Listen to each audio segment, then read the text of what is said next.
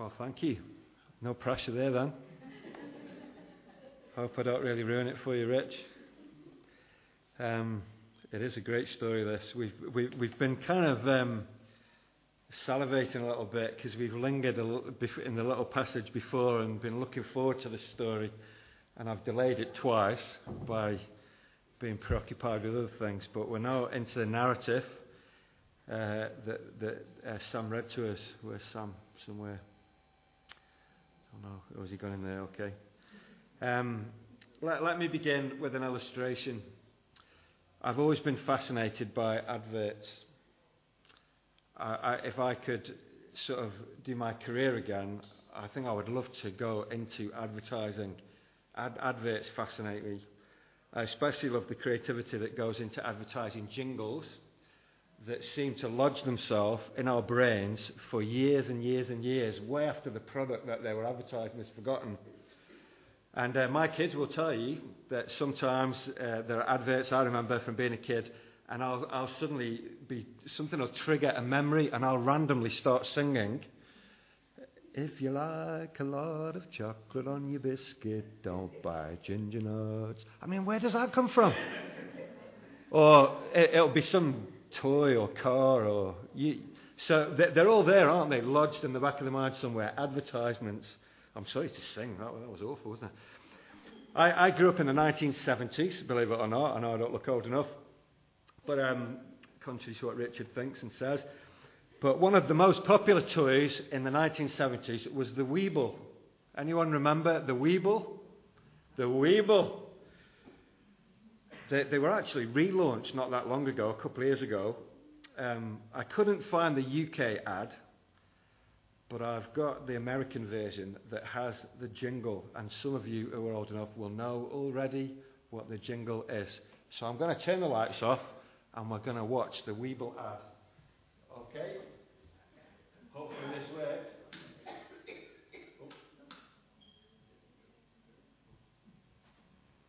We're just going to build it up.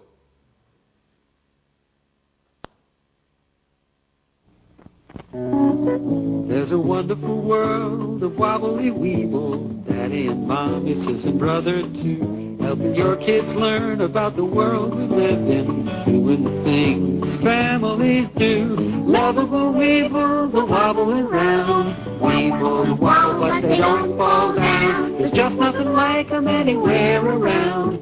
Weebles wobble but they don't fall down. Romper Room makes Weeble toys. It again. What's the strap line? Weebles wobble, but they don't fall down. Who remembers that? You all remember that. Weebles wobble, but they don't fall down.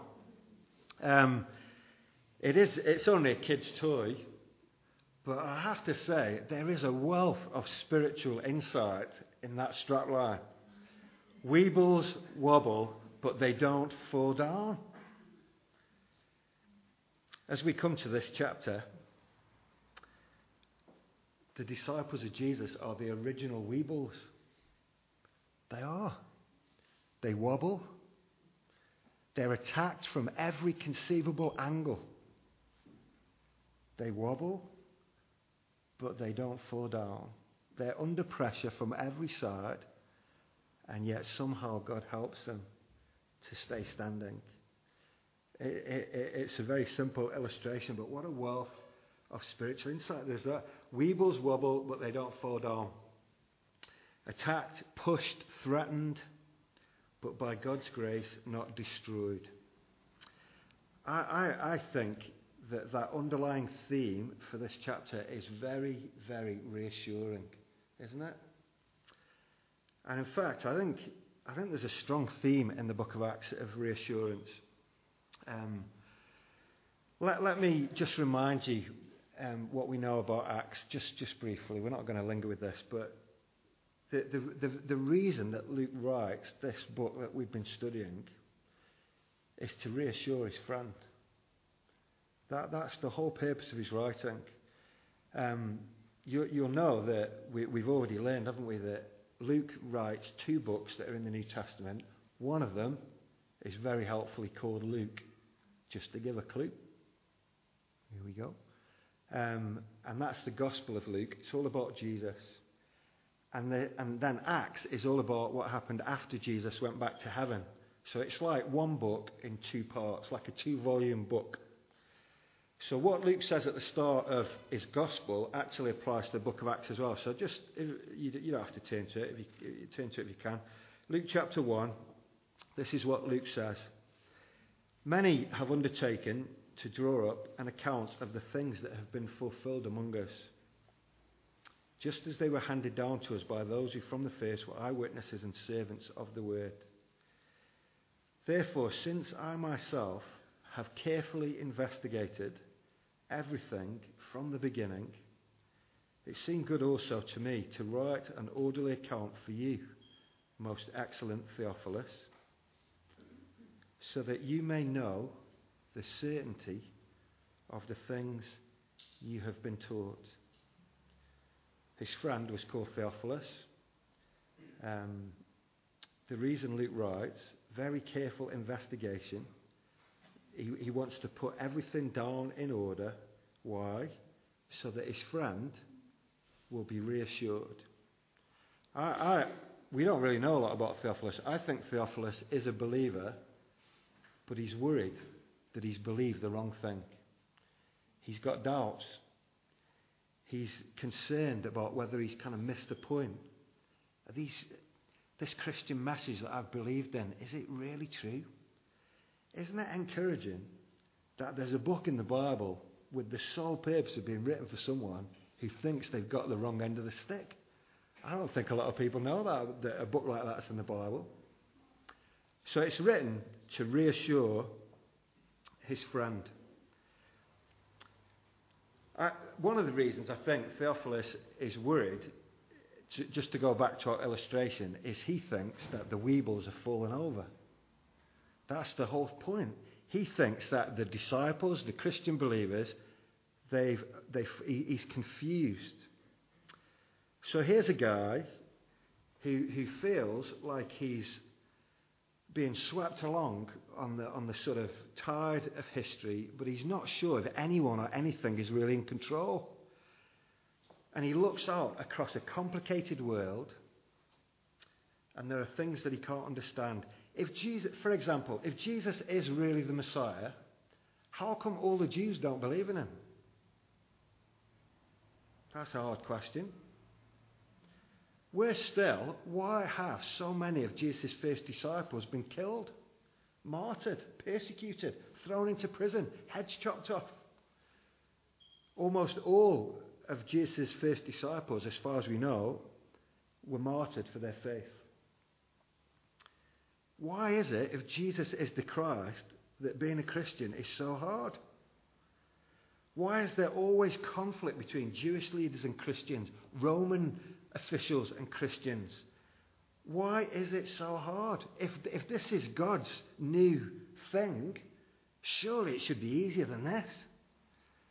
It seems small and weak, and there's arguments and controversies, and I'm wondering now whether I've got the wrong end of the stick. I'm tempted to jack it all in.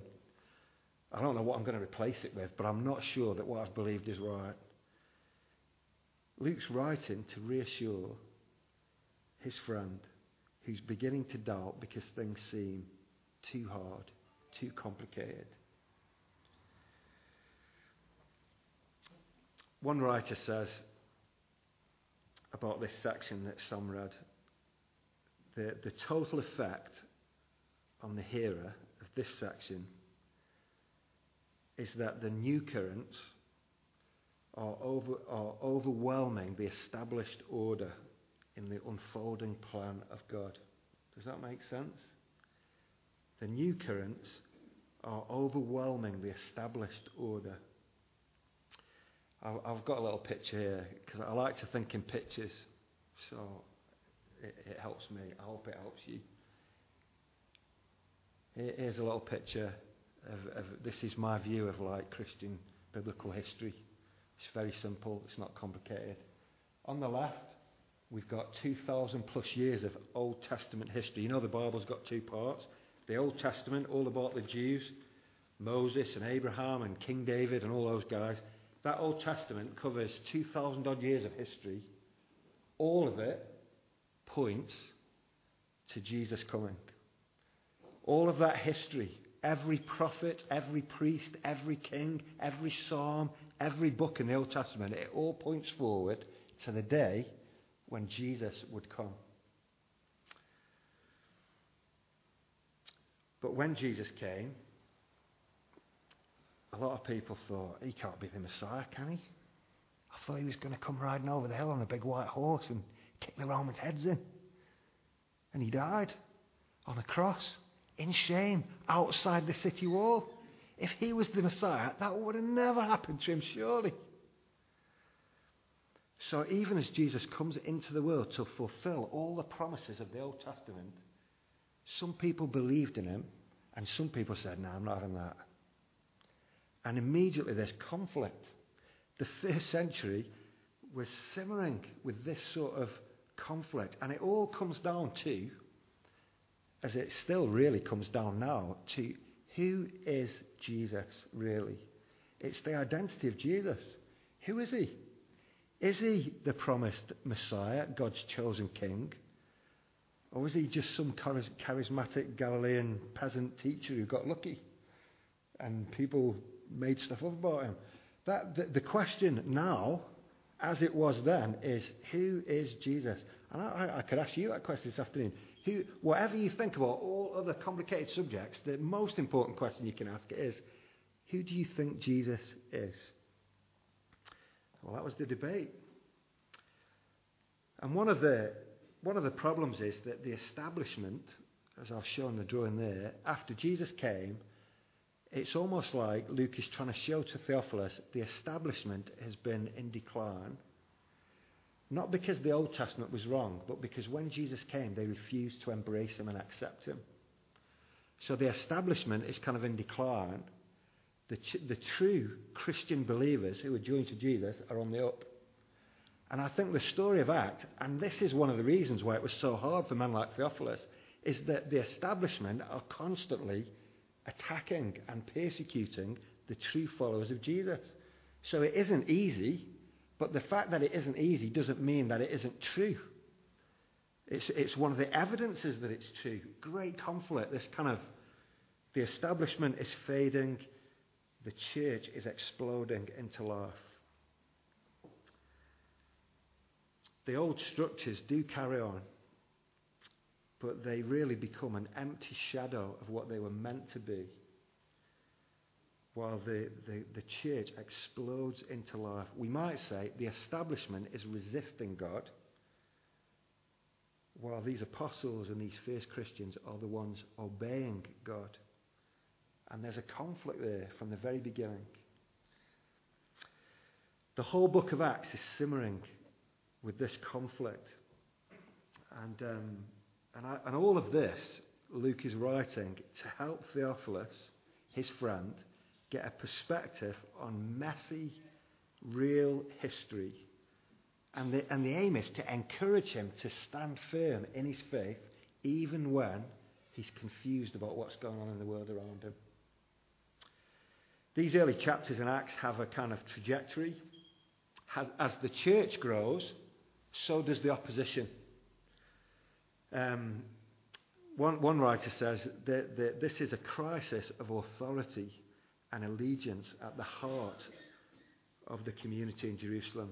It started in chapter 3 with a ticking off for just Peter and John. Peter and John get called in, they get a little slap on the wrist. Here, in this chapter, it's not Peter and John, it's all the apostles. And they don't just get a ticking off, but they get thrown in jail.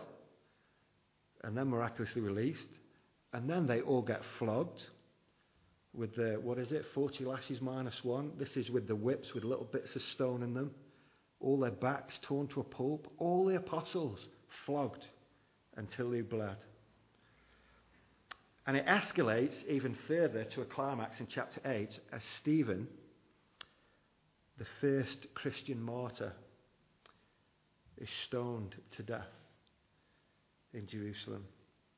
What Luke is trying to show to his friend is that the Christian church is growing It's exploding into life in a very hostile environment. Does that make sense? And in fact, throughout the book of Acts and throughout history, this is an interesting one for us now today. Whatever culture the gospel comes to and tries to, we might use the word invade, whenever the gospel comes to a new group of people, what tends to happen is as the gospel takes root, there'll be some people in that culture that will embrace Jesus and the gospel, and there'll be others in that culture that will say, no, I'm not having that. And the first persecution will always arise from the culture in which the gospel takes root. So the gospel begins in Jerusalem. Some people believe the persecution arises from the Jewish authorities. As the gospel goes out to Gentiles, the gospel begins to attack the Roman Empire. And where does the persecution come from then? Not the Jewish authorities, but the Roman authorities. If the gospel came to your street, no doubt some people would embrace Jesus and embrace the gospel. And some people would think, who do they think they are? Think they're better than us?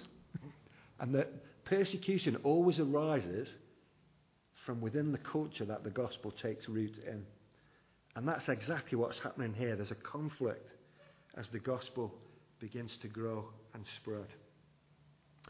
So that's kind of the backdrop to this chapter that we're going to look at.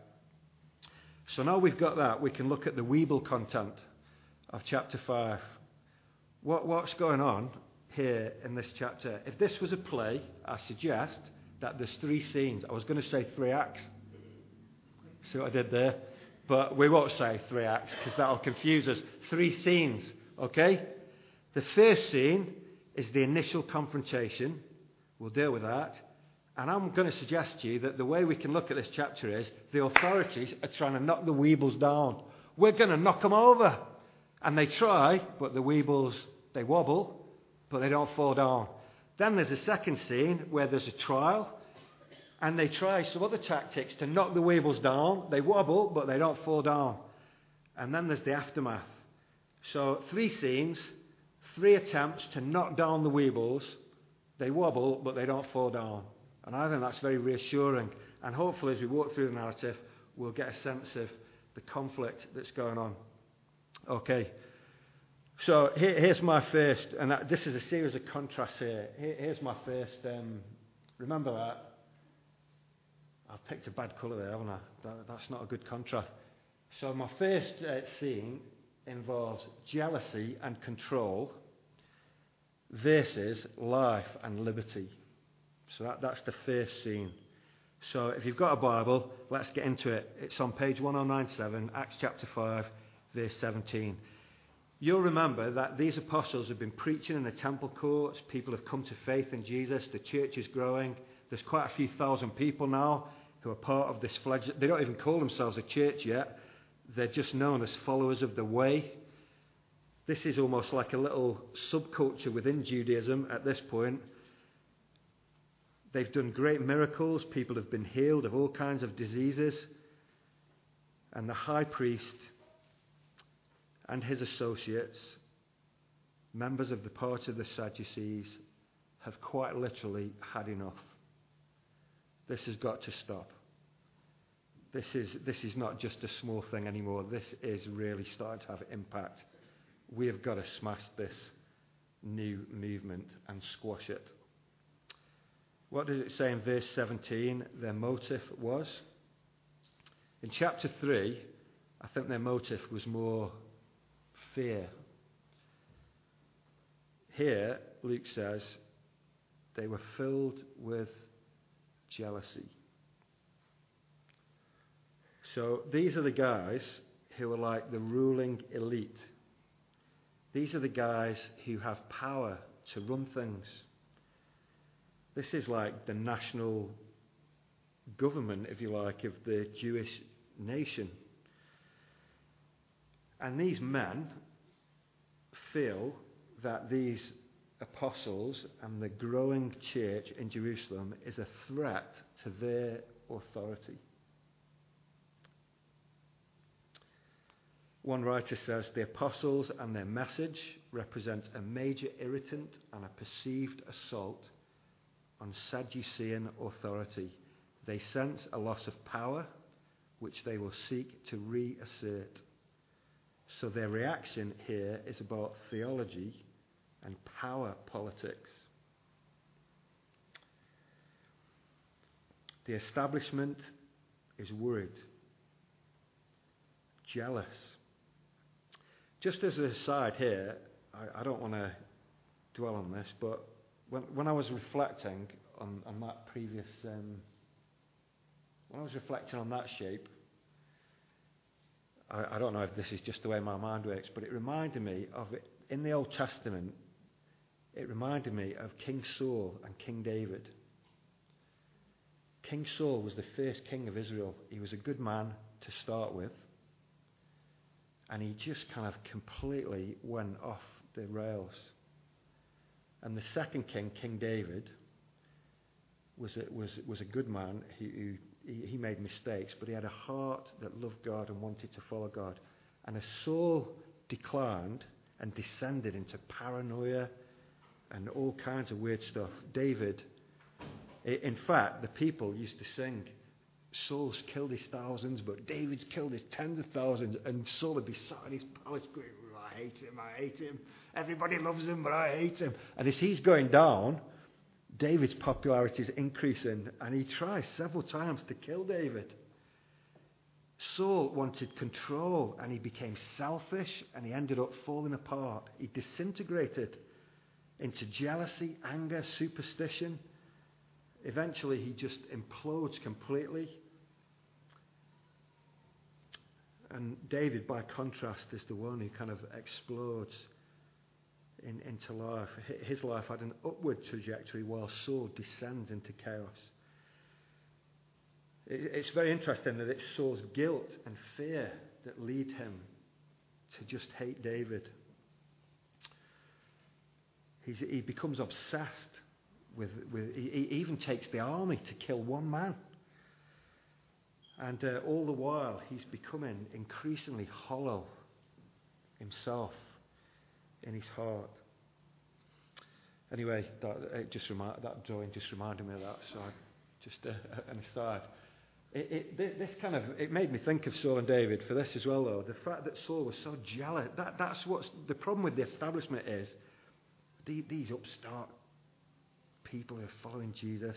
The people all seem to love them. We're going to lose our authority. We've got to do something about this. They'd had enough. So, what does Luke say? The high priest, they'd had enough. They were filled with jealousy. So, they send some staff to arrest all the apostles and put them in the public jail. The big story there is their desire to retain control. We've got to reassert our authority on this situation. This is our patch, and they're not going to defeat us on our own patch. So they have them thrown into jail. But they're not really just fighting the apostles here, are they? They're really fighting the God of the apostles. And the next part, I don't know why this is why Rich thinks it's his favourite story, but the next part's comedy gold, isn't it? We'll come back to the angel in a minute. In the middle of the night, an angel comes and opens the doors of the jail and brings them out. And imagine being commissioned by an angel to preach. I love preaching.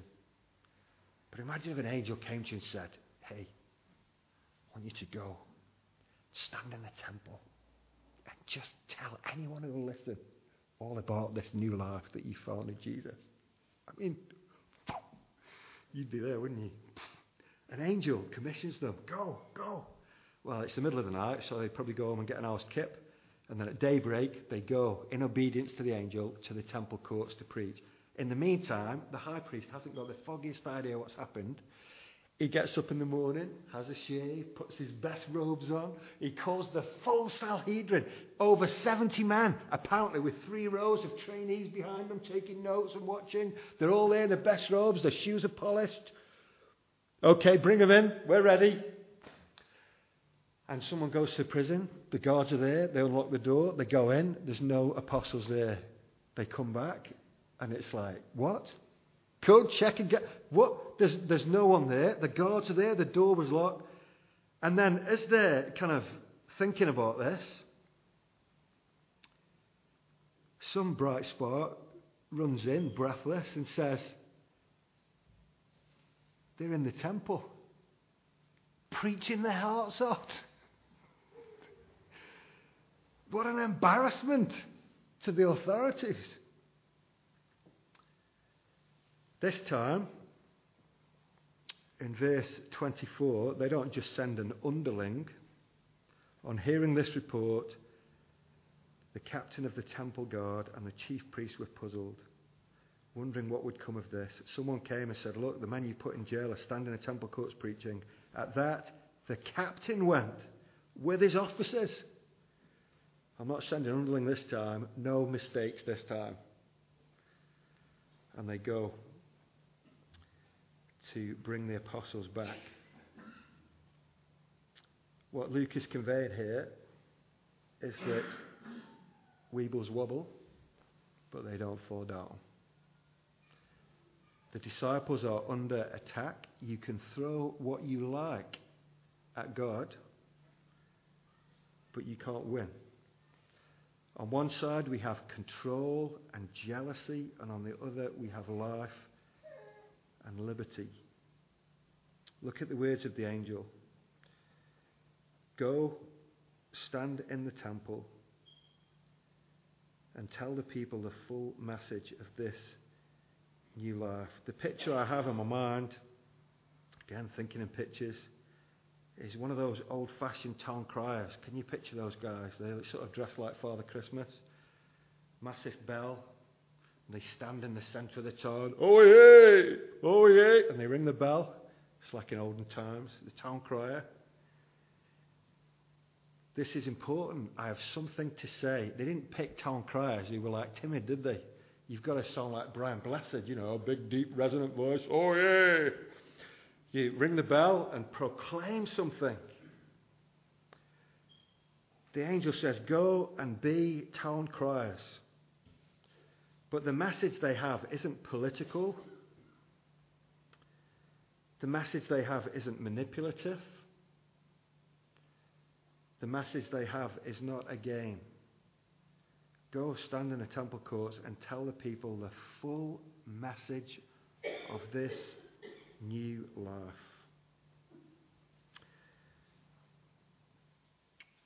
Some of you know I've been on a bit of a fitness regime these last few months, and lots of people have given me lots of different advice about what to eat, and I've eaten a few Big Macs in my life and quarter pounder of cheese. Actually, that's my thing. I do love McDonald's fries; they're so lovely and salty, but I'm not sure now, in hindsight. Now I know a little bit more about what's in them. I'm not sure it's really nutritious and nourishing. I still like them every now and again. And then Rachel, Bev's daughter, she came round to our house and she said, you've got to get into this Herbalife stuff. And this is like, this is good stuff. People can be nourished by this good, nutritious stuff. In the Bible, the gospel, the Christian message, we call it the gospel. Christians talk a lot about the gospel. It really means good news. The gospel is referred to in the Bible as sound. And you might hear Christians talk about, the gospel being sound. It's a word that's been hijacked by modern culture. You hear youngsters, don't you, say, that sound. But they weren't talking like that in Bible times. The gospel is sound. It is sound, but it's kind of sound. The word sound really means it's wholesome. It's not like an apple that looks nice on the outside, you bite into it and it's rotten on the inside. It's sound. It's full of goodness. It's like Herbalife. I'm so sorry Rachel's not here. She would have loved that little sales pitch. The gospel is good news that will help you to live your life on solid foundations. It is nourishing and nutritious. The gospel will lead you, metaphorically, into clean air, nutritious food, spacious, light-filled. The gospel is not there to do you harm. It is there to help you to be the person that God created you to be. The Christian gospel, that's what the angel said. This is a word from heaven. An angel from heaven who sees all this misery says to the apostles, go and tell them all about this life. The whole aim of God is not to shackle people and slave people, but to liberate people to be the people that he's made them to be. The authorities try to knock them down by throwing them in jail to silence them. And God brings them right back out and sends them to do what? To proclaim God's good news of life. So that's scene one. Jealousy and control versus liberty and life. This is a big if this was a boxing match, it'd be epic. We'll try and knock them down. You just can't. Put them in prison. God brings them out. Try and silence them. They're preaching again. What's scene two then? Is the trial. So we've seen the captain goes. Very interestingly, actually, the end of verse 26, they came to the apostles who were in full flow, preaching this sound gospel. And you can imagine the captain and his assistants. It says there they didn't use force because they feared that the people would stone them. So they go to where the apostles are preaching in full flow of the temple courts. They say, can we just have a quiet word? Possibly, please. Would you mind coming with us? And it's only the fact that the apostles are willing to come. They're so this is a conflict between the establishment and these new Christian believers. One's in decline and one is on the up. The charges are very revealing. So they bring them in before the Sanhedrin, big semicircle, and all the officials there in their robes. Imagine facing a court of probably the best part of 100 people. And all the apostles are there in the middle. And they make to be questioned by the high priest. So what are the charges? Verse 28. I don't know if it's the high priest who said this. We gave you strict orders not to teach in this name. They can't even bring themselves to say the name of Jesus. No word of the escape from prison, by the way. How do you explain that? We gave you strict orders. That was in chapter 3. We told you what you were doing in chapter 3 wasn't illegal because we didn't know you were going to preach about Jesus, so we hadn't made a law to make it illegal. But after what happened in chapter 3, we have now made it illegal. We told you then not to do this, and you've done it. So you've disobeyed our direct order. We don't like that. You filled Jerusalem with your teaching. But it's very interesting, the next charge. You filled Jerusalem with your teaching, and you are determined to make us guilty of this man's blood. That's really the underlying issue, isn't it?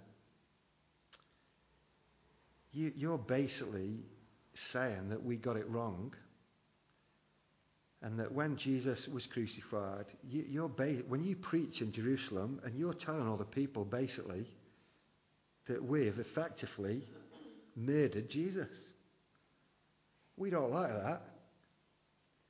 You're accusing us of murder.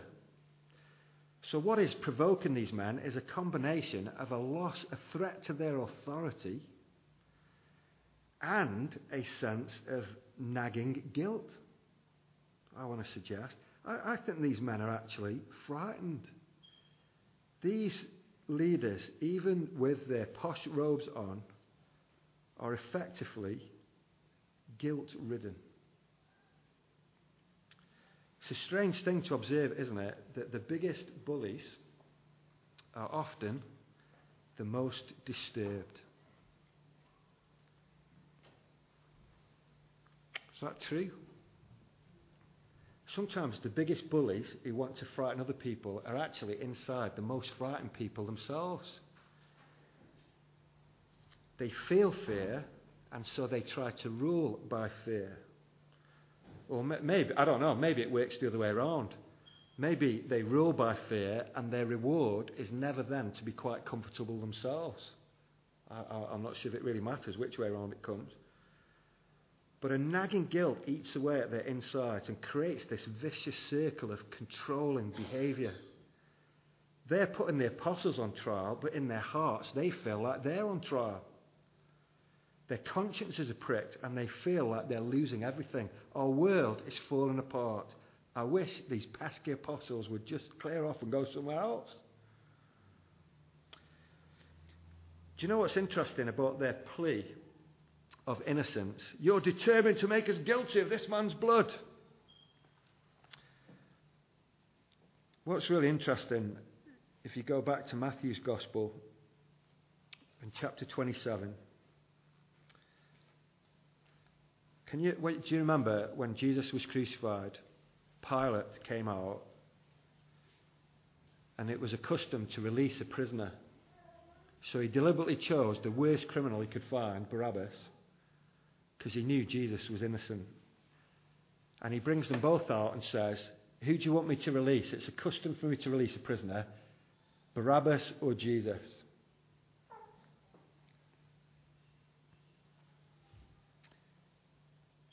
The chief priests rallied the crowd and they said, give us Barabbas.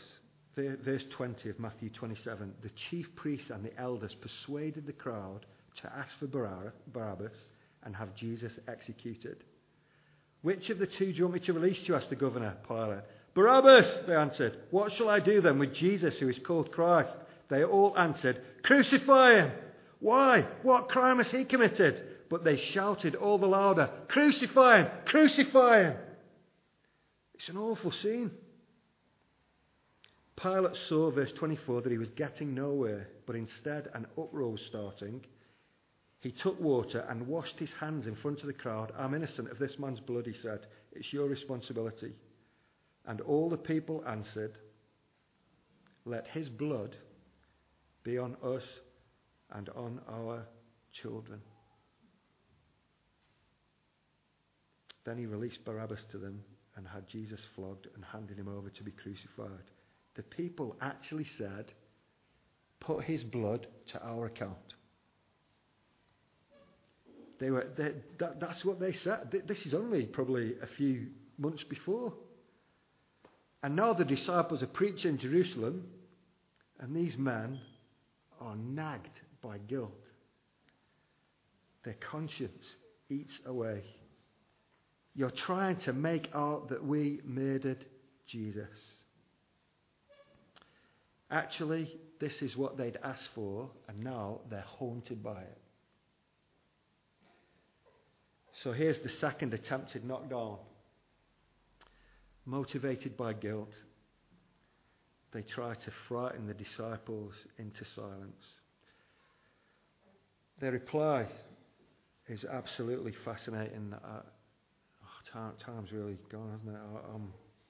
I'm only halfway through it. It's terrible. The reply is fascinating. Where are we? Let me find the verse. Verse 29. Peter and the other apostles replied, we must obey God rather than man. The God of our fathers raised Jesus from the dead, whom you had killed by hanging him on a tree. God exalted him to his own right hand as Prince and Saviour, that he might give repentance and forgiveness of sins to Israel. We are witnesses of these things, and so is the Holy Spirit, whom God has given to those who obey him. Little dig at the end there. The establishment versus the apostles. Who's going to win? First of all, the apostles situate themselves in the flow of history. The God of our fathers raised Jesus. God, the God you claim to worship, raised Jesus from the dead. God raised him after you killed him. In other words, guys, this is a scary court for us to appear in, but there's a higher court than this one. Your verdict was, crucify him. God's verdict was, he's my son, who I love. God exalts him to the highest place. You tried to shame him by hanging him on a tree. But God exalted him. You wanted to make the death of Christ a matter of honor. You thought because you crucified him that you'd won. But God raised him from the dead and exalted him to the highest place, to be the Saviour. Do you know what is amazing about this little speech Peter gives? Is that he's given the Sanhedrin here opportunity to repent and be forgiven. He isn't wanting to slam them. In other words, rather than this message being a threat to your authority and a threat to the nation of Israel, what Jesus has done in dying as the Saviour is the very source of your life hope. God has turned your evil act into something that can bring about your salvation. And that guilt that you asked to be on your own head has fallen on him. And you don't need to bear the guilt for what you've done because Jesus died for your sins. This is one of the reasons why this is not a morality tale. One of the things I want you to hear loud and clear today is, one thing I'm not saying today is, don't be like the Sanhedrin, be like the disciples. I kind of am saying that, but I'm not saying that. This is not a morality tale.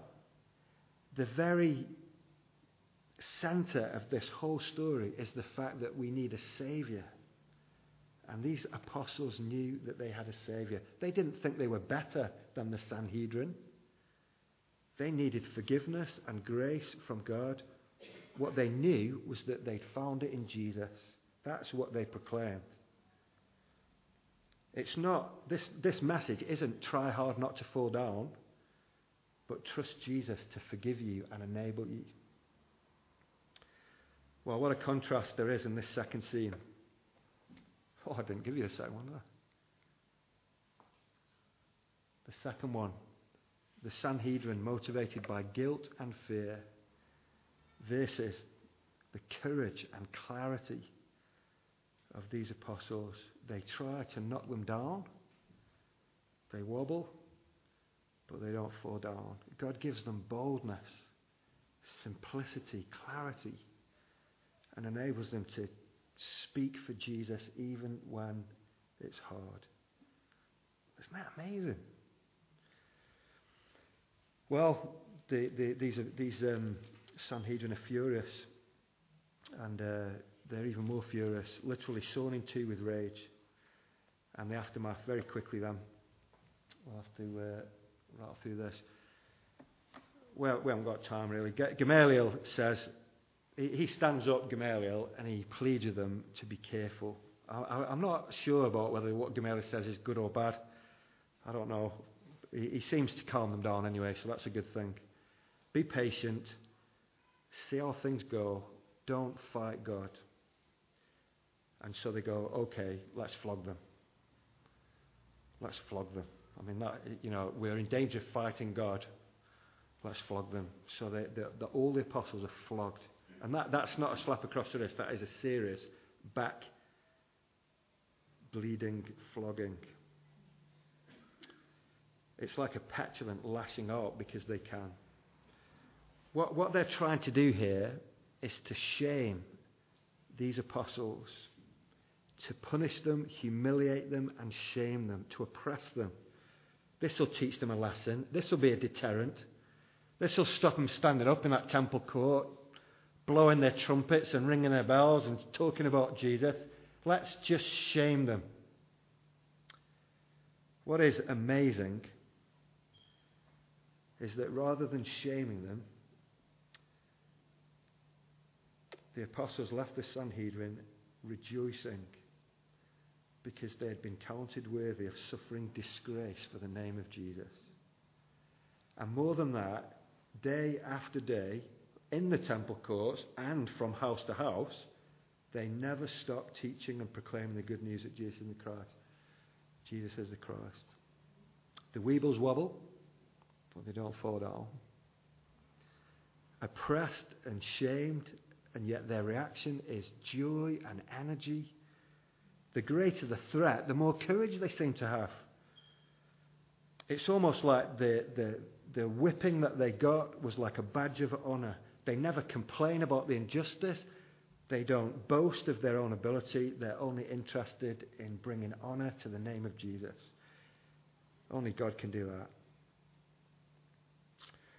Well, we're pretty much done. Let me give you a couple of things to take away. What's the point of this story? Well, first of all, I want to say that there's an encouragement here that God is in control.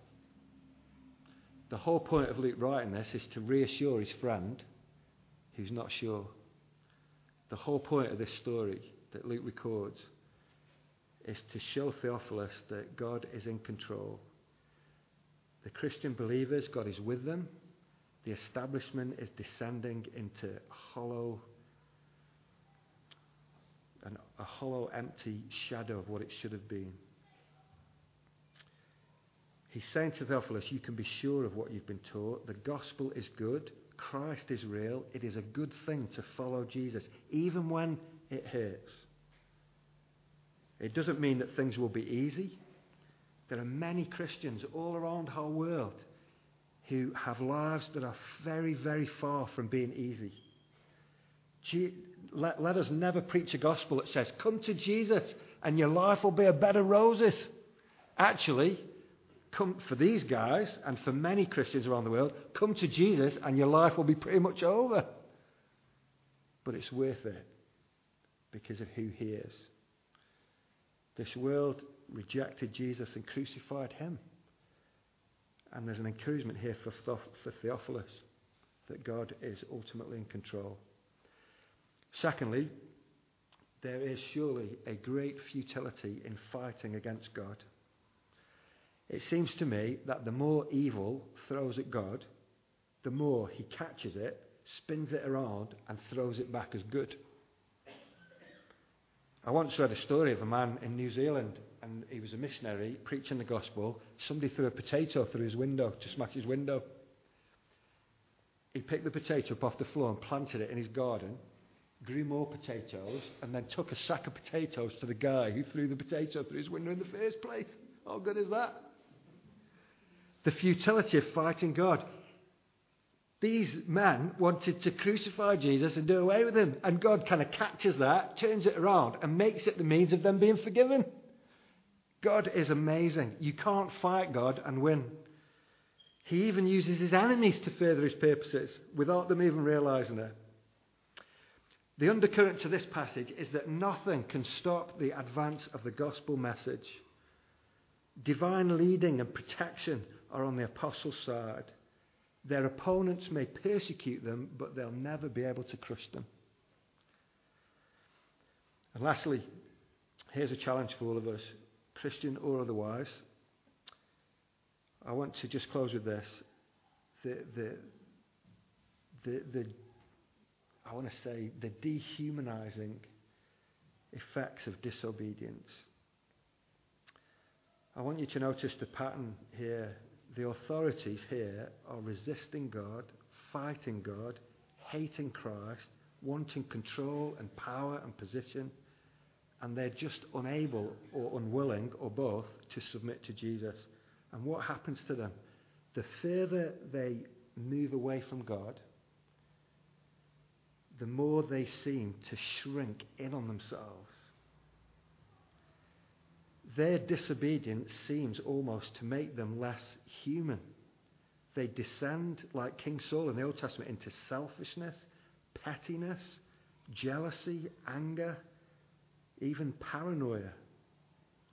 On the other hand, these apostles, despite their physical ordeals, just seem to grow and blossom and flourish. Their hearts are enlarged. Their vision grows, their faith grows, their joy is more real, their courage is more firm, their obedience is more immediate. Even though they suffer, they seem to be becoming more human. There's something about disobedience. You know, the great lie that the devil gave in the Garden of Eden was, you can't trust God. You're better off on your own. It's a lie. Disobedience always dehumanizes us. When we move away from God, we become less than what we were made to be. And I think the challenge of this passage from these conflicts is don't, whatever you do, fight against God. Come and embrace Jesus. Learn to trust him. He means you no harm. And obedience is the path of growth, enlargement, inspiration. The path of obedience is the path of life. Disobedience is a path of misery. So may we learn to embrace and trust in Jesus. And may we, like Theophilus, be reassured that the gospel is good, Christ is real, and learn to follow and trust him, even in a perplexing, difficult, complex world. I gave you all three, didn't I? Amen.